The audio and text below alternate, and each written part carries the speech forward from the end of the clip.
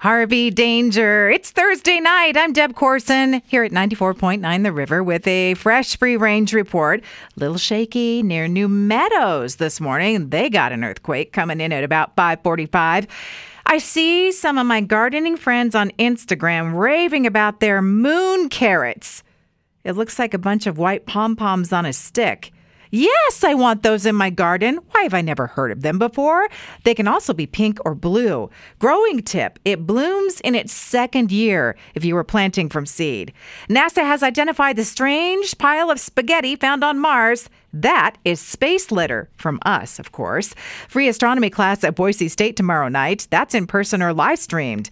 Another food listicle, and this time the best bowl of chili in every state because fall is coming. Winner for Idaho is the blue ribbon chili at Goodwood. Japanese candy company Hi-Chew discontinuing a flavor, green apple. Now, I hadn't even tasted a Hi-Chew until last year. I picked up a variety pack at the Idaho Capital Asian Market. Man, I really like them. I like them better than Starburst. The Choco Taco panic of last month. Well, the Klondike company says, okay, we're discontinuing the line, and people were not happy.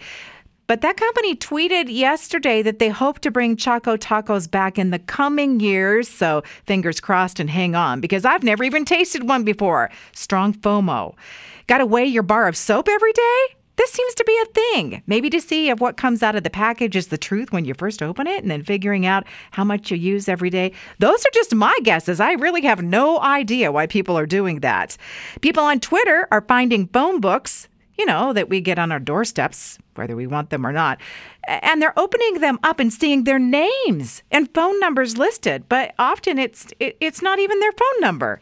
And then somehow last night I ended up on the side of TikTok where people exercise their chickens on treadmills.